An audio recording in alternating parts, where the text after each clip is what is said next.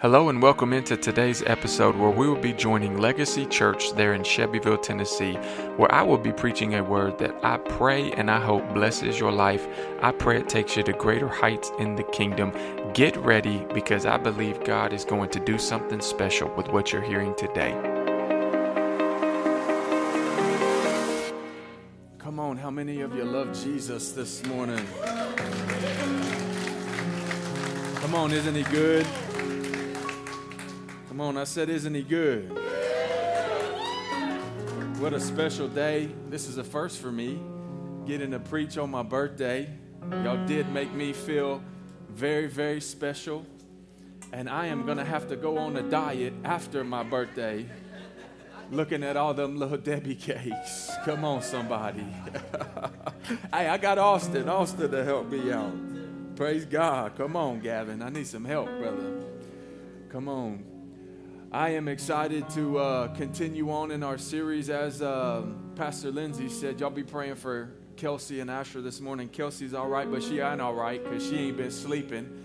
Asher has had her up for about 3 nights in a row now. He's got a double ear infection and a virus, so y'all be praying for them. I'm going home on my birthday to take care of sick babies. After Mama feeds me, Mama gonna feed me now for my birthday. I need you to feed me, Mama, but I'm excited for today. Today's going to be special. I'm excited for the word that the Lord is going to have me to release today. And we're continuing on in our series, Let's Get to Know Him. How many of you are ready to get to know Him a little better this morning? Come on, let's stand for the reading of God's word and let's jump right into this thing. We're going to be coming from Jeremiah chapter 23 and verse 5. Jeremiah chapter 23 and verse 5. We got somebody else who shares a birthday with me too. I seen it this morning. What's up, sis? Happy birthday to you as well. All right, let's get into this word. Chapter 23, verse 5, and the Bible says this in Jeremiah. Behold, the days are coming, says the Lord, that I will raise to David a branch of righteousness.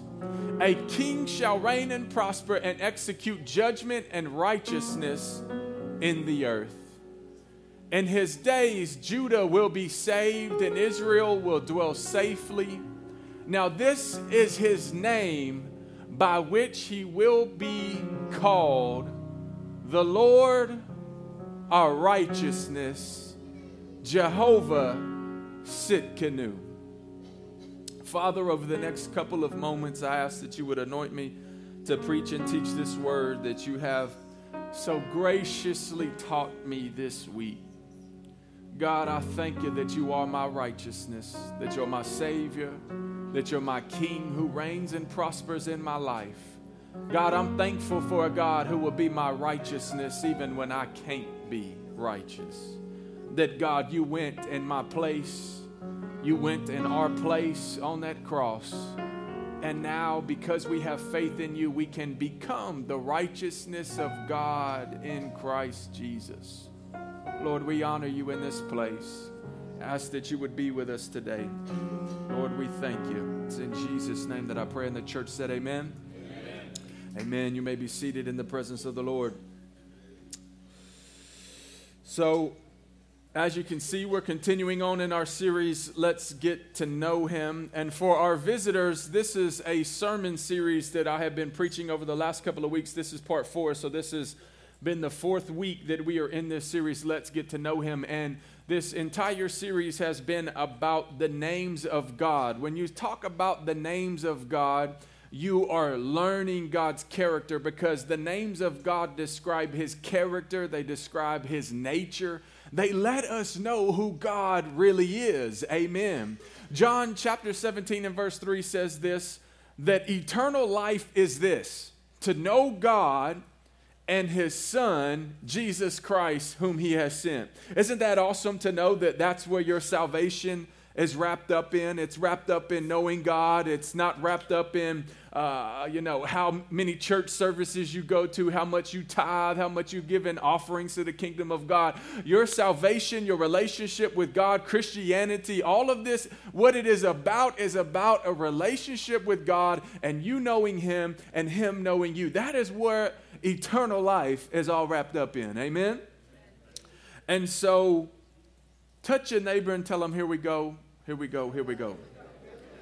So today I am discussing a name that you don't hear much, Jehovah Tsidkenu. Jehovah Tsidkenu. Touch your neighbor and tell them, Tsidkenu. Don't mess it up now. That's hard. That's a mouthful, right? Tsidkenu. Oh, y'all about butchered that, didn't you? I'm going to butcher it probably before this service is up, but I'm going to try to stay on track here. The T is silent. Can we put that graphic up? There it is. Okay, so this is how you spell the name, Jehovah Tsidkenu. That T is silent there, and that name means the Lord our righteousness. Look over at your neighbor and tell them, the Lord our righteousness. Say, our righteousness. He's our righteousness. Amen. Amen. So here we go. And as I stated last week, we're now getting into the compound names of God. And these are the names that are descriptive of His character and the things that He does for us. We see the name Jehovah first. This name of Jehovah first mentioned here in the book of Jeremiah. It is mentioned in the book of Jeremiah chapter 23, but also chapter 33. And this is Jeremiah's writings where the Lord has shown him that there is a branch, there is someone that is coming through the lineage of David, and he will not just be some offspring of David, but he will be made a king, and he will be a king of righteousness and make righteousness available to God's people. Amen. This prophecy was written 570 years before Jesus was born or before Jesus stepped onto the scene. I want you to really let that sink in for a second. Jeremiah here prophesies about the branch of righteousness that is coming into the earth who has not yet showed up, and it's 570 years before then. And then we wonder why the prophets all got killed. Let somebody prophesy and it don't happen tomorrow. We want to label them a false prophet and we're ready to shut them down and cancel their Facebook, and we want to talk crazy about them, but this was 570 years before Jesus steps onto the scene. Sounds like we ought to be a lot more gracious towards the prophetic, amen? All right, I got to move on. But Jeremiah here, he begins to prophesy of this king who is coming, who will reign and who will prosper, that he's going to execute judgment and righteousness on Judah and Israel, which we, by the way, are grafted into, and we will be saved, and he will be called the Lord our righteousness, Jehovah Tsidkenu. This is a name that isn't mentioned much. I just want to, by a show of hands, how many of you have ever heard this as a name of God? Jehovah Tsidkenu. Have you heard this? 1, 2, 3, 4, 5. 5 out of about 6 out of about maybe 100 people in the room. Amen. So this is not a name that is talked about or gets much attention, but can I be very honest? It should get a lot of attention. Why, you might ask? Because this name, my friends, had the gospel message hidden in it for centuries. For centuries. You've heard me say it a lot that the Old Testament is Jesus concealed and the New Testament is Him revealed. In the study of the names of God, I've shown us over and over again how Jesus is involved at every step and in every segment of the Old Testament. Remember, we talked about Jehovah Jireh last week, how God will provide and how that was a whole foreshadow and picture of Jesus. Amen. And here we have the gospel message being preached by Jeremiah 570 years prior to Jesus' arrival. This is why Jesus, by the way, is so upset when he steps onto the scene and the Pharisees don't recognize him. They don't know him. The religious establishment knows nothing about him. He has been giving them story after story, foreshadow after foreshadow, revelation after revelation of who he is and what he is coming to do, and that he must die, be risen on the third day, and to pay for the sins of the world. To to pay for my sin and to pay for your sin. This is why Jesus is so frustrated with the religious establishment of his time. They have been diving into the scriptures day after day after day. They have fontlets on their foreheads with scriptures and the Old Testament law and everything in the temple. It's all about him and the sacrifice and all of this stuff, and they have no idea who he is when he shows up. The children of Israel have been studying about him for centuries, yet when he's right in front of their face, they have no idea who he is. So you might be asking yourself, though, what does this mean, and what does this, and how does this give us the gospel message that we so love and cherish? Well, think about the statement within the name, the Lord, our righteousness. When he gives us the name Tsidkenu, the root word of Tsidkenu is the word tzedek, meaning righteous or righteousness or justified. So when he calls his name Jehovah Tsidkenu, he is calling him the Lord our righteousness, the Lord who justifies. Well, let me break down righteousness and justification, or righteous and justify, with those two words so that we can get to where we're going. Righteousness means this: acting accordingly with divine or moral law, and to be free from the guilt of sin.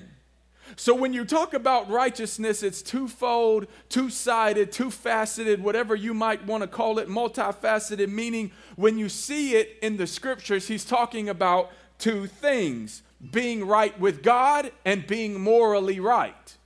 The root word in righteousness is what? Right. So when you talk about righteousness, you're talking about either being right with God or being morally right. Amen. Justified means this: declared or made right in the sight of God. Declared to be made right or righteous in the sight of God. Are y'all catching this yet? You're catching this yet? Because my friends, this is the gospel message that we so love and preach. This is the gospel message that we so love and preach. Main key number one I want to give you today is very simple, and it's this: God did it. Oh, let me say that again. I said God did it. You didn't do it. God did it.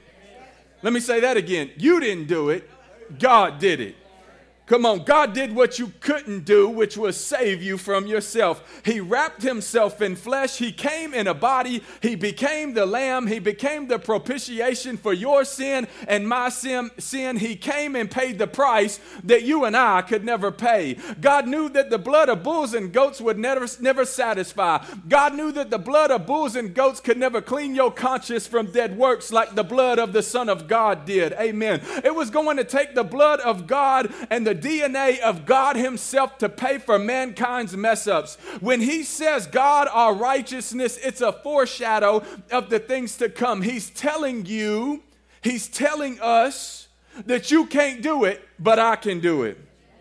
Your righteousness is like filthy rags, is what the Bible says. It's tainted, but my righteousness is pure, and it's a righteousness that can actually make you clean. It's the gospel message that teaches us Jesus paid it all. Oh, don't you love those old songs? Come on. Jesus paid it all. We just sang another old song talking about the names of God. There's just an anointing on them old songs, ain't there, church? Come on. But Jesus paid it all. Amen. For those he did foreknew, he also predestined. And for those whom he predestined, he also called. And to those whom he called, guess what? He also justified. What are you trying to say, Pastor? I'm trying to tell you, you ought to be way more excited than you are right now, because Jesus paid it all. He's called you. He's predestined you. He's justified you. He's made you right in the sight of the Father simply because you have put faith and trust in the blood, simply because you have put faith and trust trust in the cross, simply because you have put your faith and your trust in Jesus, the Christ,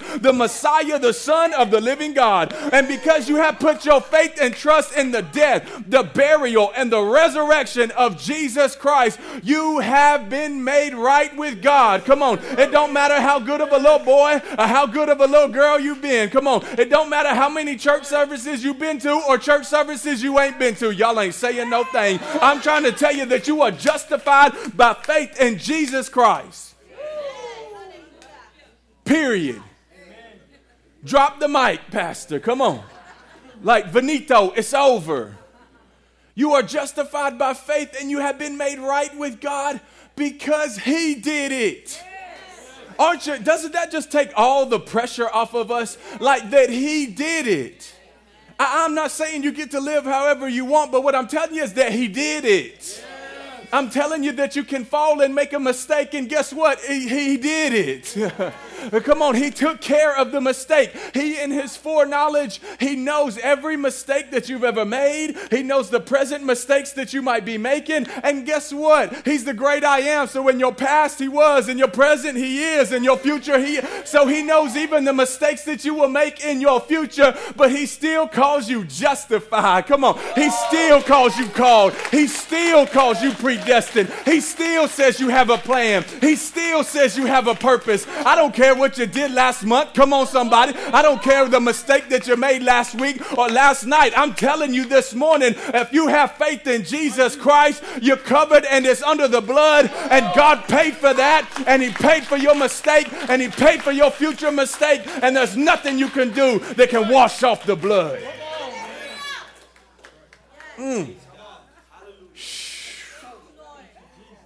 Oh, I want to run a lap. And I just might here in a minute.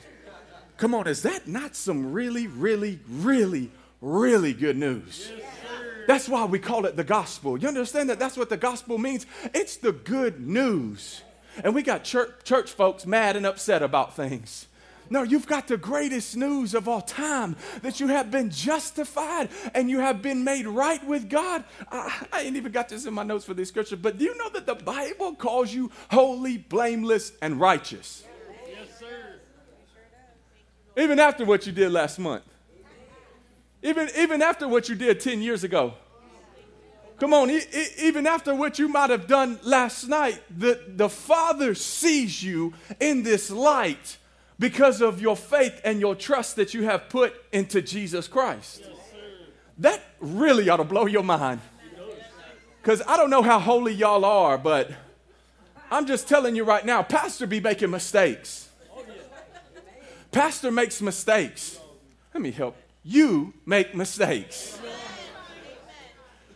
We some messed up people, y'all. And we need a Savior. Come on, I talked about it just a couple of weeks ago when we talked about Adonai, his name meaning Lord and Master, right? And there's a lot of Christians that struggle with, they're good with him being a Savior, but they struggle with making him Lord and Master of their life.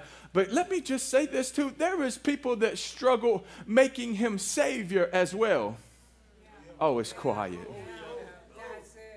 It's quiet in here in this Pentecostal church. Yeah, because there's some of us that we've been following God so long that you have forgotten your need for a Savior.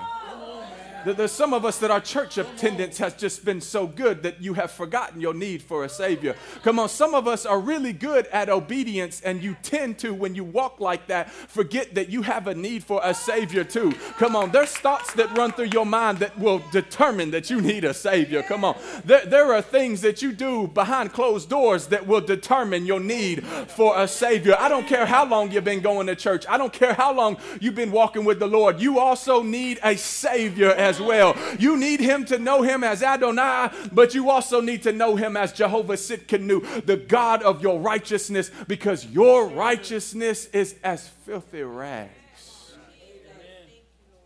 to a God who is perfect, holy, and righteous, set apart.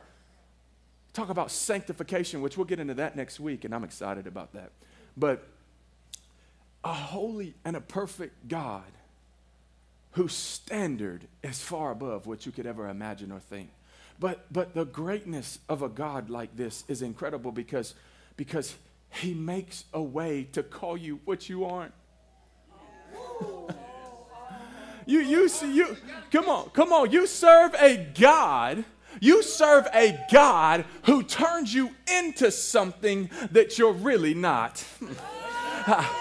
This goes back into the Elohim factor of God. Come on. He is a creative God, meaning when he spoke and the earth came into existence, he spoke and said, let there be light, and it came into existence. He called forth the stars from the sky. He called forth the stars. He told the heavens to release the stars. Amen. Come on, somebody. He told the seas to release all of the fish, meaning that he had created something with the potential of the thing on the inside of a thing, and because of a creative miracle and the type of God that you serve, when he says release it, and your God has called you holy and blameless and righteous, and he's put that on you, although you really aren't that, but he calls you that, and when he calls you that, it is because he said it.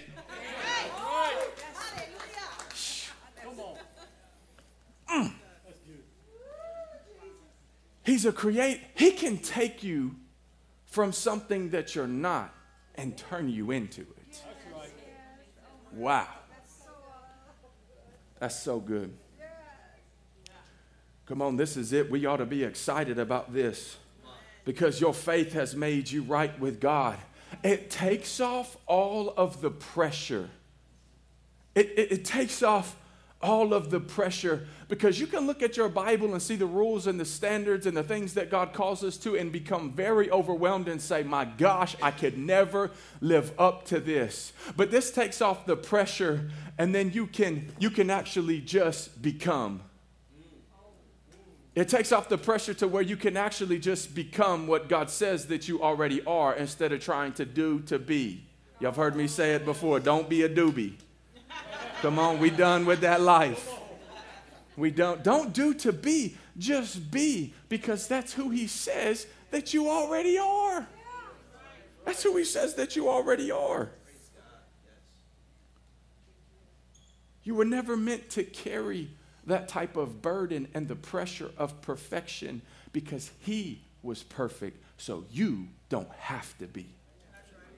He was perfect, so you don't have to be. This ain't got nothing to do with you. All you have to do to have righteousness imparted to you is to put your faith and your trust in him. Put your faith and your trust in the finished work of the cross. And then if you do, the Holy Spirit will come and live on the inside of you. And when the Holy Spirit comes and lives on the inside of you, he will begin to clean you up. Come on, somebody. You don't come to church after you get cleaned up. You come to the church house, and then the Holy Spirit gets on the inside of you, and he's the one that cleans you up. Now we're talking about sanctification. Come on. Sanctification is a big fancy word for the things that used to not bother you, they now do.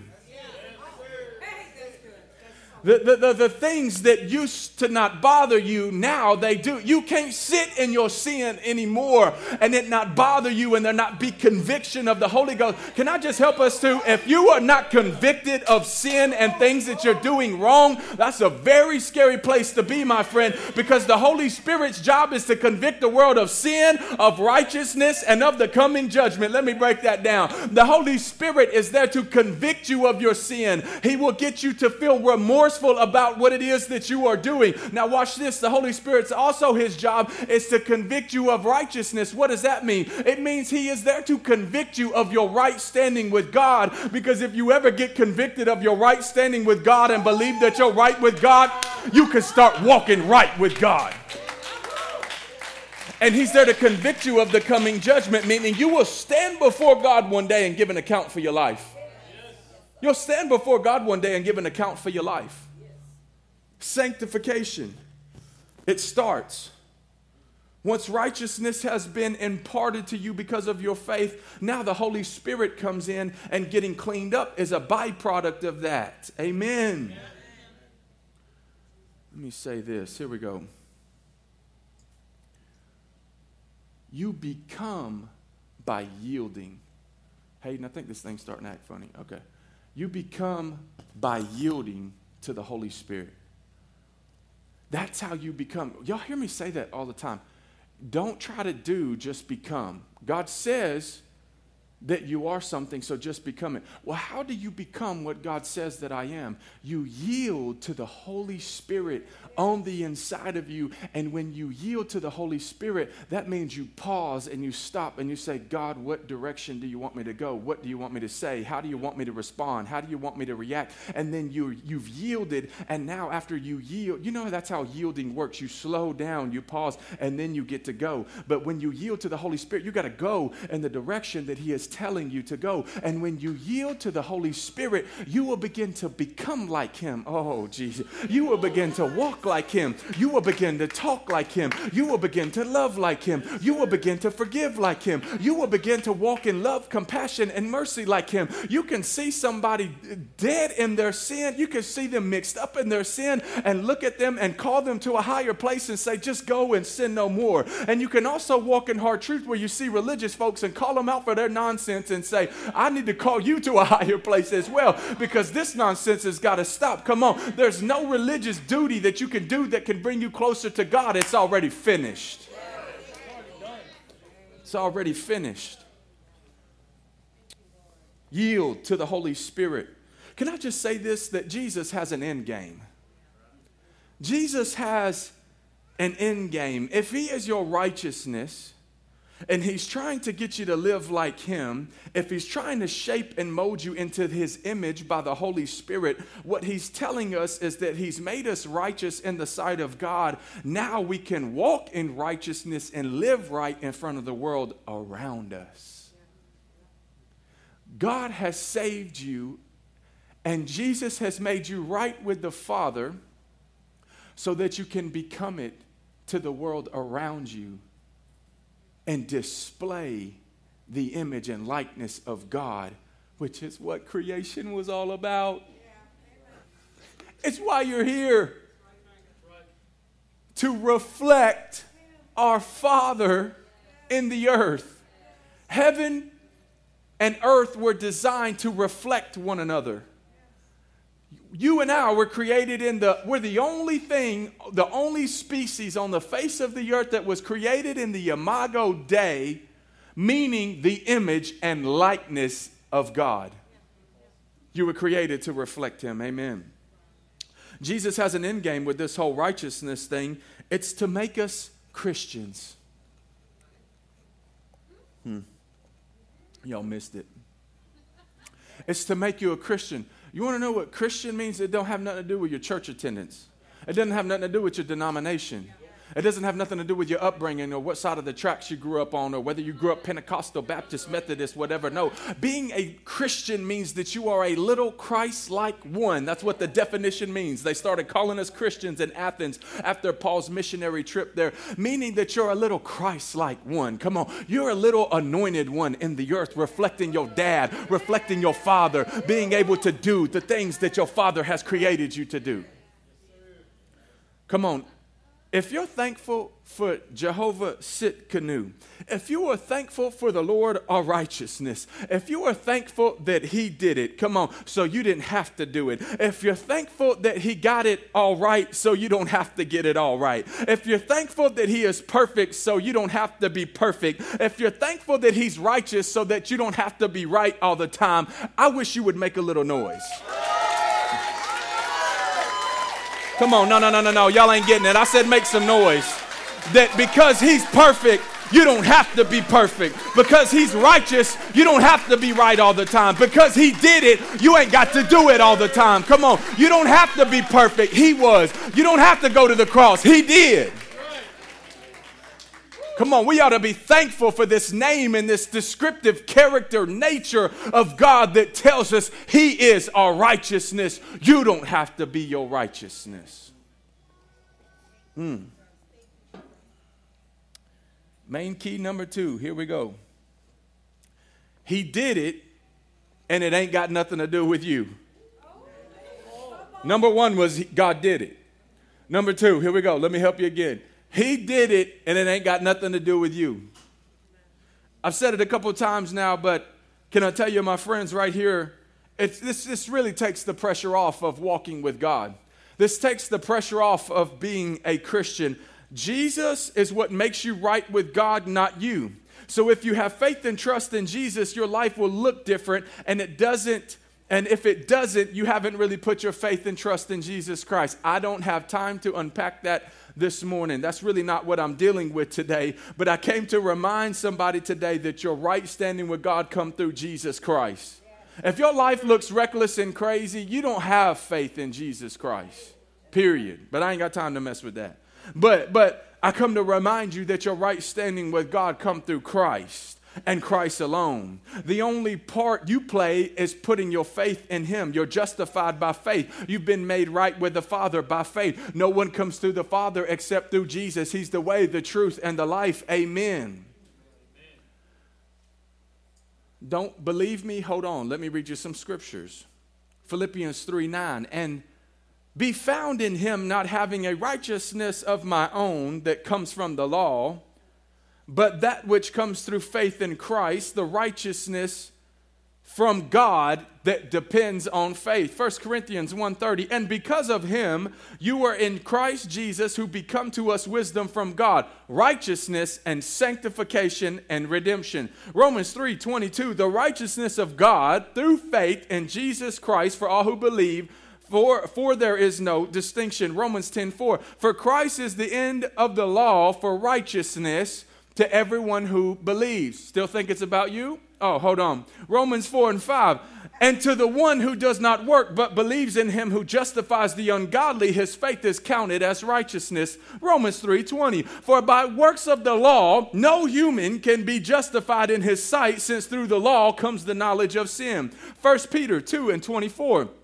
He Himself bore our sins in His body on a tree, that we might die to sin and live to righteousness. By His wounds we have been healed. Galatians 2:21. I do not nullify the grace of God, for if righteousness were through the law, then Christ died for no purpose. Oh, you still think it's about you? Hold on. Galatians 2:16. Yet we know that a person is not justified by works of the law, but through faith in Jesus Christ. So we have also believed in Jesus Christ in order to be justified by faith in Christ and not by the works of the law, because by the works of the law, no one is justified. Y'all catching this? Romans 3:21. But now the righteousness of God has been manifested apart from the law, although the law and the prophets bear witness to it. Ephesians 2:8-9. For by grace you have been saved through faith, and this is not of your own doing, for it is a gift of God, not a result of works, so that no man can boast. You still think it's about you? Hold on. Romans 4:13. For the promise of Abraham to his offspring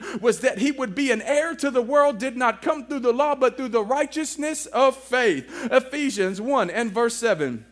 In Him we have redemption through His blood, the forgiveness of trespass according to what? The riches of His grace. Titus 3:5. He saved us not because of the works done by us in righteousness, but according to His own mercy, by the washing of regeneration through the renewal of the Holy Spirit. Romans 5:19. Y'all tired yet? I'm not tired. I'm just getting started. For as by one man's disobedience that were made sinners, so by one man's obedience the many will be made righteous. Romans 5:7. For if because of one man's trespass death reigned through one man, much more will those who receive the abundance of grace of the free gift of righteousness reign in life through the one man, Jesus Christ. Still think it's about you? Hold on. Romans 5:1. Therefore, since we have been justified by faith, we have peace with God through our Lord Jesus Christ. And Romans 3:26. Last one. It was shown His righteousness at the present time, so that He might be the justifier of the one who has faith in Jesus. He did it, and it ain't got nothing to do with you.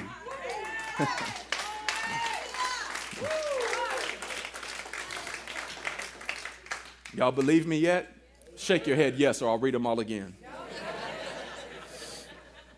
You're justified and made righteous in the eyes of the Father because of Jehovah Tsidkenu, the Lord, our righteousness.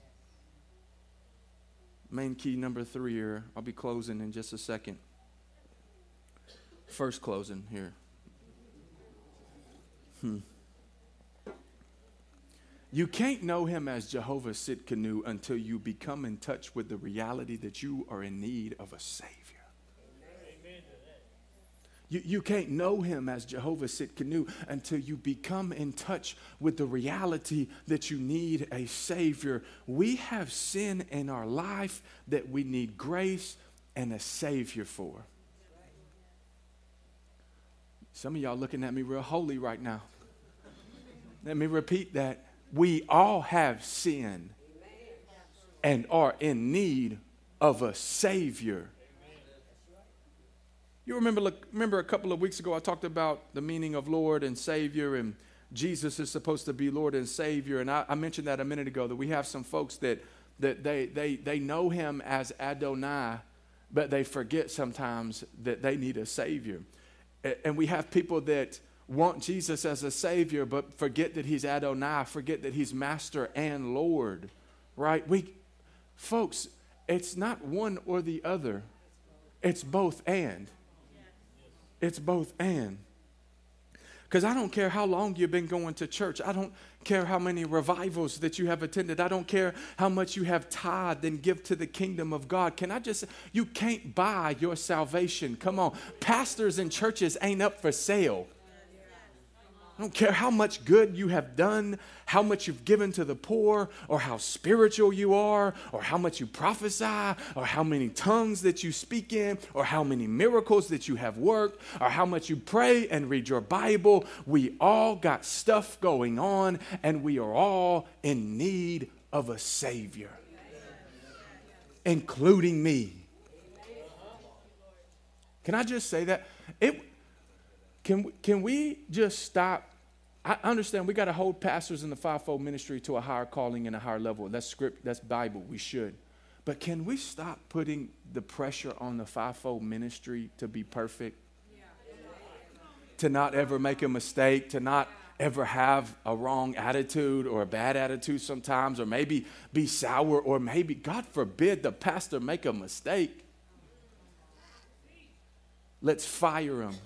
You can't fire who you didn't call. I'm going to help somebody today. Why can we not show the same grace that we would want for ourselves to the fivefold ministry? We all in need of a Savior. We are all in need to know him as Jehovah Tsidkenu. Let me prove it to us. Watch this. 2 Corinthians chapter 12. Watch this. This is Paul speaking. Can we get that up on the screen? Is this NASB?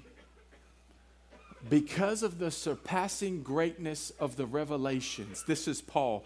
Paul is saying, because of all of the great things that God has showed me, because of my great calling, because he revealed the gospel to me, because he sent me to the Gentiles, because I'm an apostle, because I'm a prophet, because I'm all of these things. He said, because of this great revelations that were given to me, for this reason to me, to keep me from exalting myself, there was given me a thorn in the flesh, a messenger of Satan to torment me, to keep me from exalting myself. Oh, we don't preach this enough.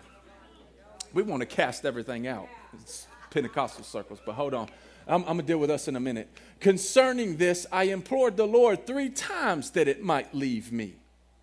And he has said to me, my grace is sufficient for you, for power is perfected in weakness. Most gladly, therefore, I would rather boast about my weaknesses so that the power of Christ may dwell in me. Next verse. Therefore, I am well content with my weakness, with insults, distresses, and persecutions, with difficulties for Christ's sake. For when I am weak, then I am strong. This is Paul, the super apostle, with a thorn in his flesh. With a thorn in his flesh. You know, there's a ton of opinions about what Paul's thorn in the flesh was, but let me break it down for you for what I believe it has to be according to the context of his life. But first, let me break down why you need a Savior. Can I just say this? You need a Savior because of sin. Amen. I need a Savior because of sin. Well, let's define what sin is so that we can be clear. Sin is anything that goes against God's law and his word that we find throughout the scriptures. Are we clear on that? Sin is anything that defies and goes against God's law and his word that we find in the scriptures. Amen. And there are different types of sin. The Bible even says this. There is sin that leads to death, and there is sin that doesn't lead to death. I ain't got time to unpack that either. Maybe one day.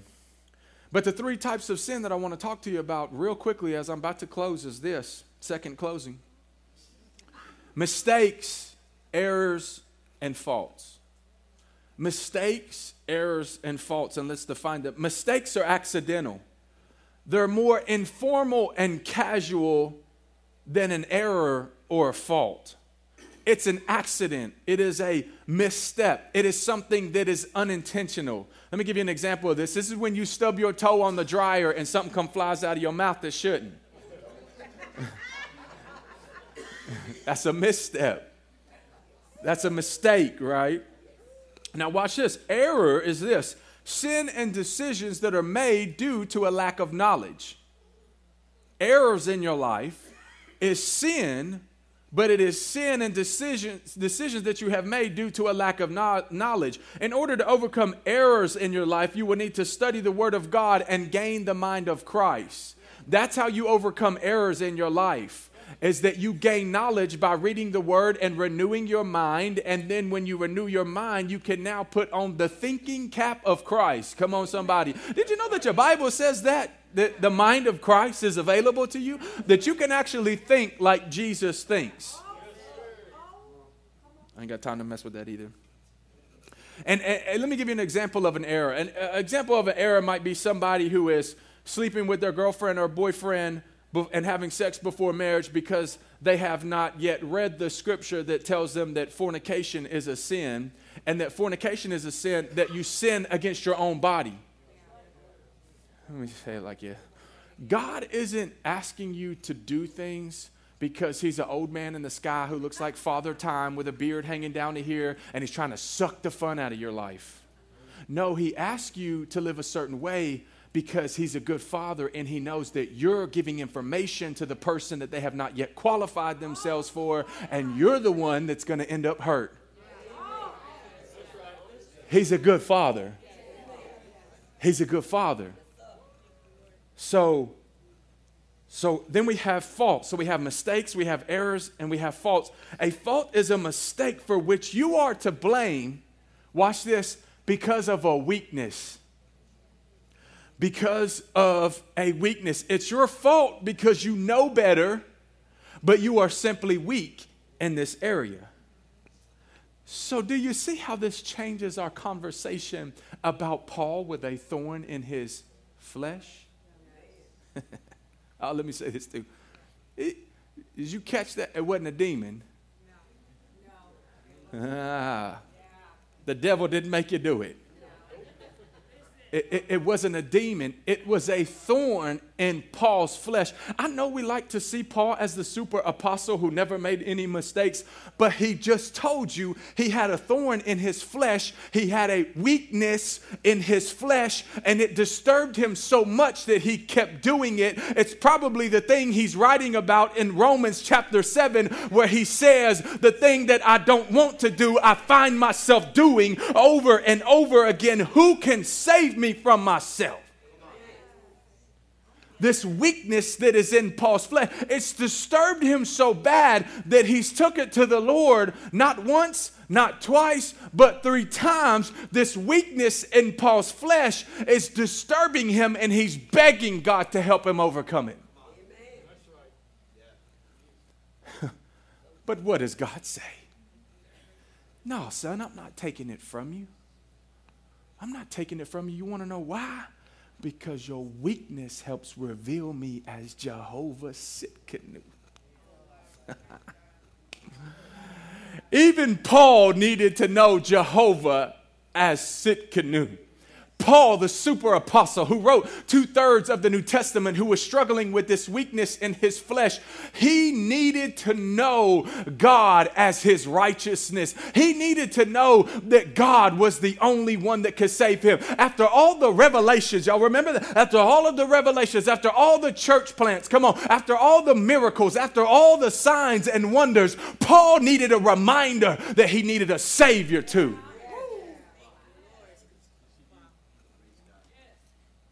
I'm preaching real good. We need reminders sometimes that he is the God of our righteousness. That weakness that you've got going on in your life,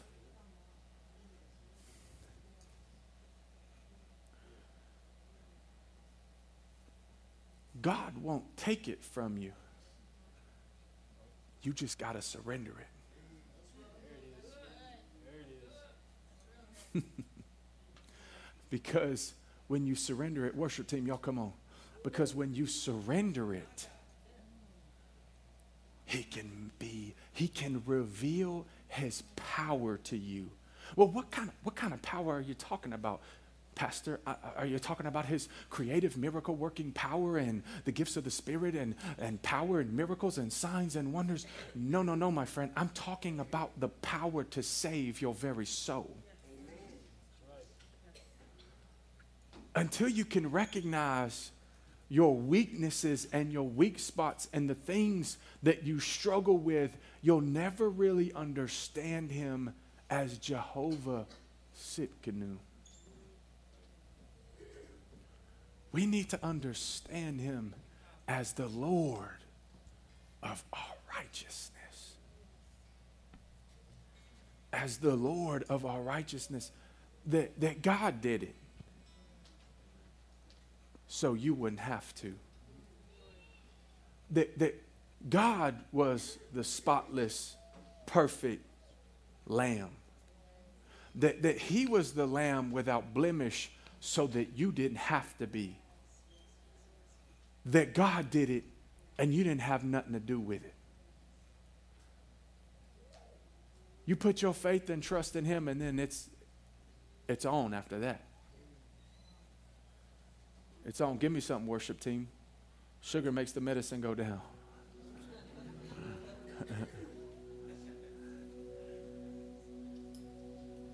We must recognize him as Jehovah. We must recognize him as Adonai. We must recognize him as Lord. But we also must recognize him as Savior. Because we all have things going on in our lives that we need to surrender to the Lord. We all have weaknesses going on in our lives that we need to surrender to the Lord. Paul finally gets it when God says, "You're doing great, son. You've really changed. You've literally had that Saul to Paul conversion. You're a changed man. You're writing 2/3 of the New Testament right now. But Paul, you still got some stuff going on, and you still need me, son.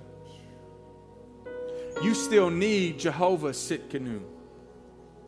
And you can't know me as that unless you have at least a weakness." I'm about to tell you something very scary, but it's true.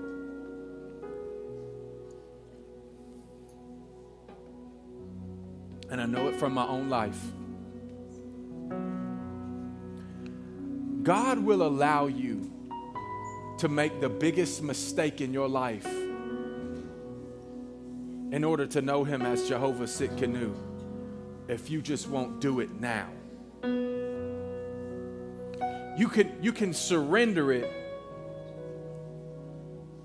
and you can walk in a high level of humility by saying, God, you're my righteousness.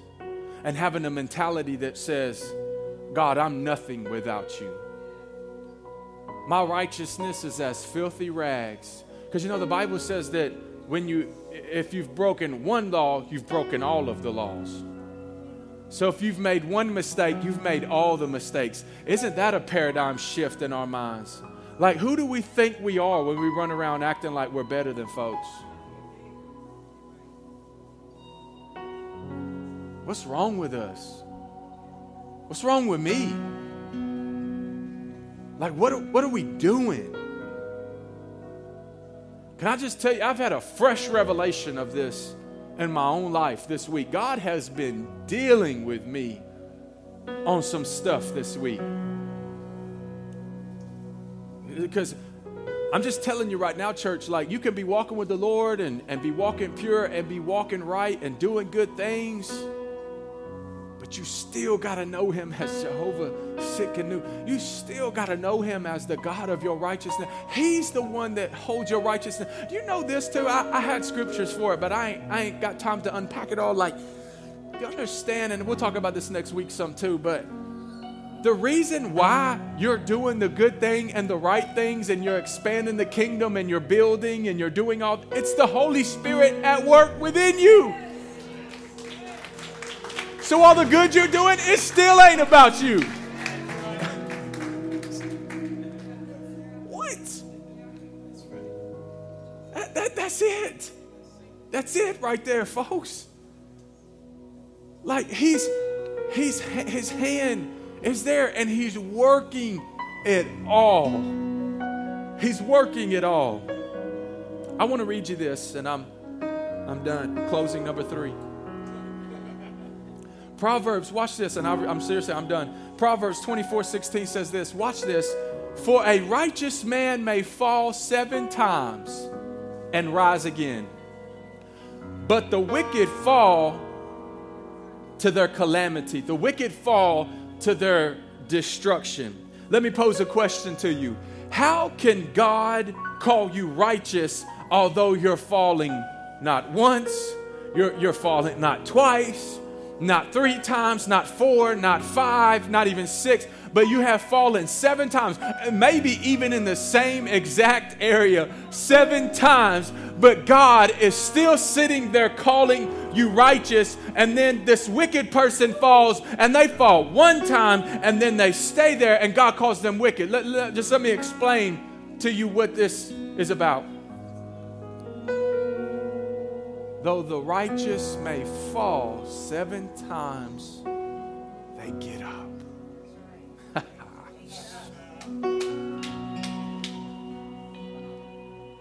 What qualifies you for that righteousness is that you just gotta get back up. Oh man, that's some good news. See, the wicked man, he falls and he just stays there. He just stays there in his sin. He keeps doing what he's doing. He has no intentions of getting back up. Oh, this feels too good right now. And that's where God separates the two. This is where God separates the two. Though a righteous man falls, he's going to get back up. The wicked that will determine whether you're wicked or you're righteous. It's whether you keep getting your butt back up. That's right. Come on. If you've fallen this week, can you get back up? Come on. If you failed last year and you had that relapse, can you get back up? Come on. If you fell last night, come on, son, can you get back up? Come on. If you failed last week, can you get back up? If it's that same thing that you've been dealing with over and over and over and over again, God is saying, will you get back up? Only requirement for God to call you righteous is for you to get back up. Come on, is there any believers in the house today that says, I will get back up? Although I fall, although I make a mistake, I shall get back up. I will know him as Jehovah Tsidkenu. I will know him and call him as Lord, my righteousness. Now here we go. Come on, if you need a fresh revelation of him as Jehovah Tsidkenu, I want you to run to this altar. Come on. Maybe you just want to worship him because he's Jehovah Tsidkenu. Maybe you just want to sit at the feet of Jesus and worship him and say, God, I thank you that you're my righteousness. God, I thank you that it ain't based on how good of a person that I am, but it's based on the finished work of the cross. It's based on the death, burial, and resurrection of Christ and me putting my faith in you. That's what makes me righteous. Hallelujah. Lord, we worship you as Jehovah Tsidkenu. We know you, Lord God, as Jehovah Tsidkenu today. God, we bless your holy name, Jehovah Tsidkenu today. God of all righteousness, the branch of David. That because you who knew no sin became sin, that we might become the righteousness of God in Christ Jesus. Lord, we worship you today. God, we thank you today. Give us a fresh revelation today of Jehovah Tsidkenu. Come on, worship. Thank you for tuning in to today's episode. If you would like to support the ministry of the Recovery to Recovered podcast, you could go to canvaschebyville.com or bethebushministries.com. If you're enjoying the content that you are receiving here on the show, you can also follow me on social media on TikTok at Pastor Caleb Mack, as well as Instagram, Pastor Caleb Mack, and on Facebook under Caleb McCall. Be blessed. Until next time on the Recovery to Recovered podcast.